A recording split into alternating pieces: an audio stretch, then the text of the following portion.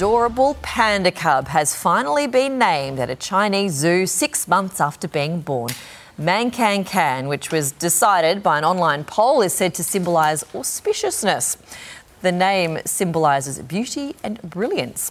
The cub was seen playing with a snowman, which was built by zookeepers, much to the delight of onlookers. Oh. Don't you love a panda? Fun panda. Thing? It's so weird, Angie, because you've been saying, Barrett's, I really hope that they call that panda something about auspiciousness. Exactly, and Mangcancan has nailed really it.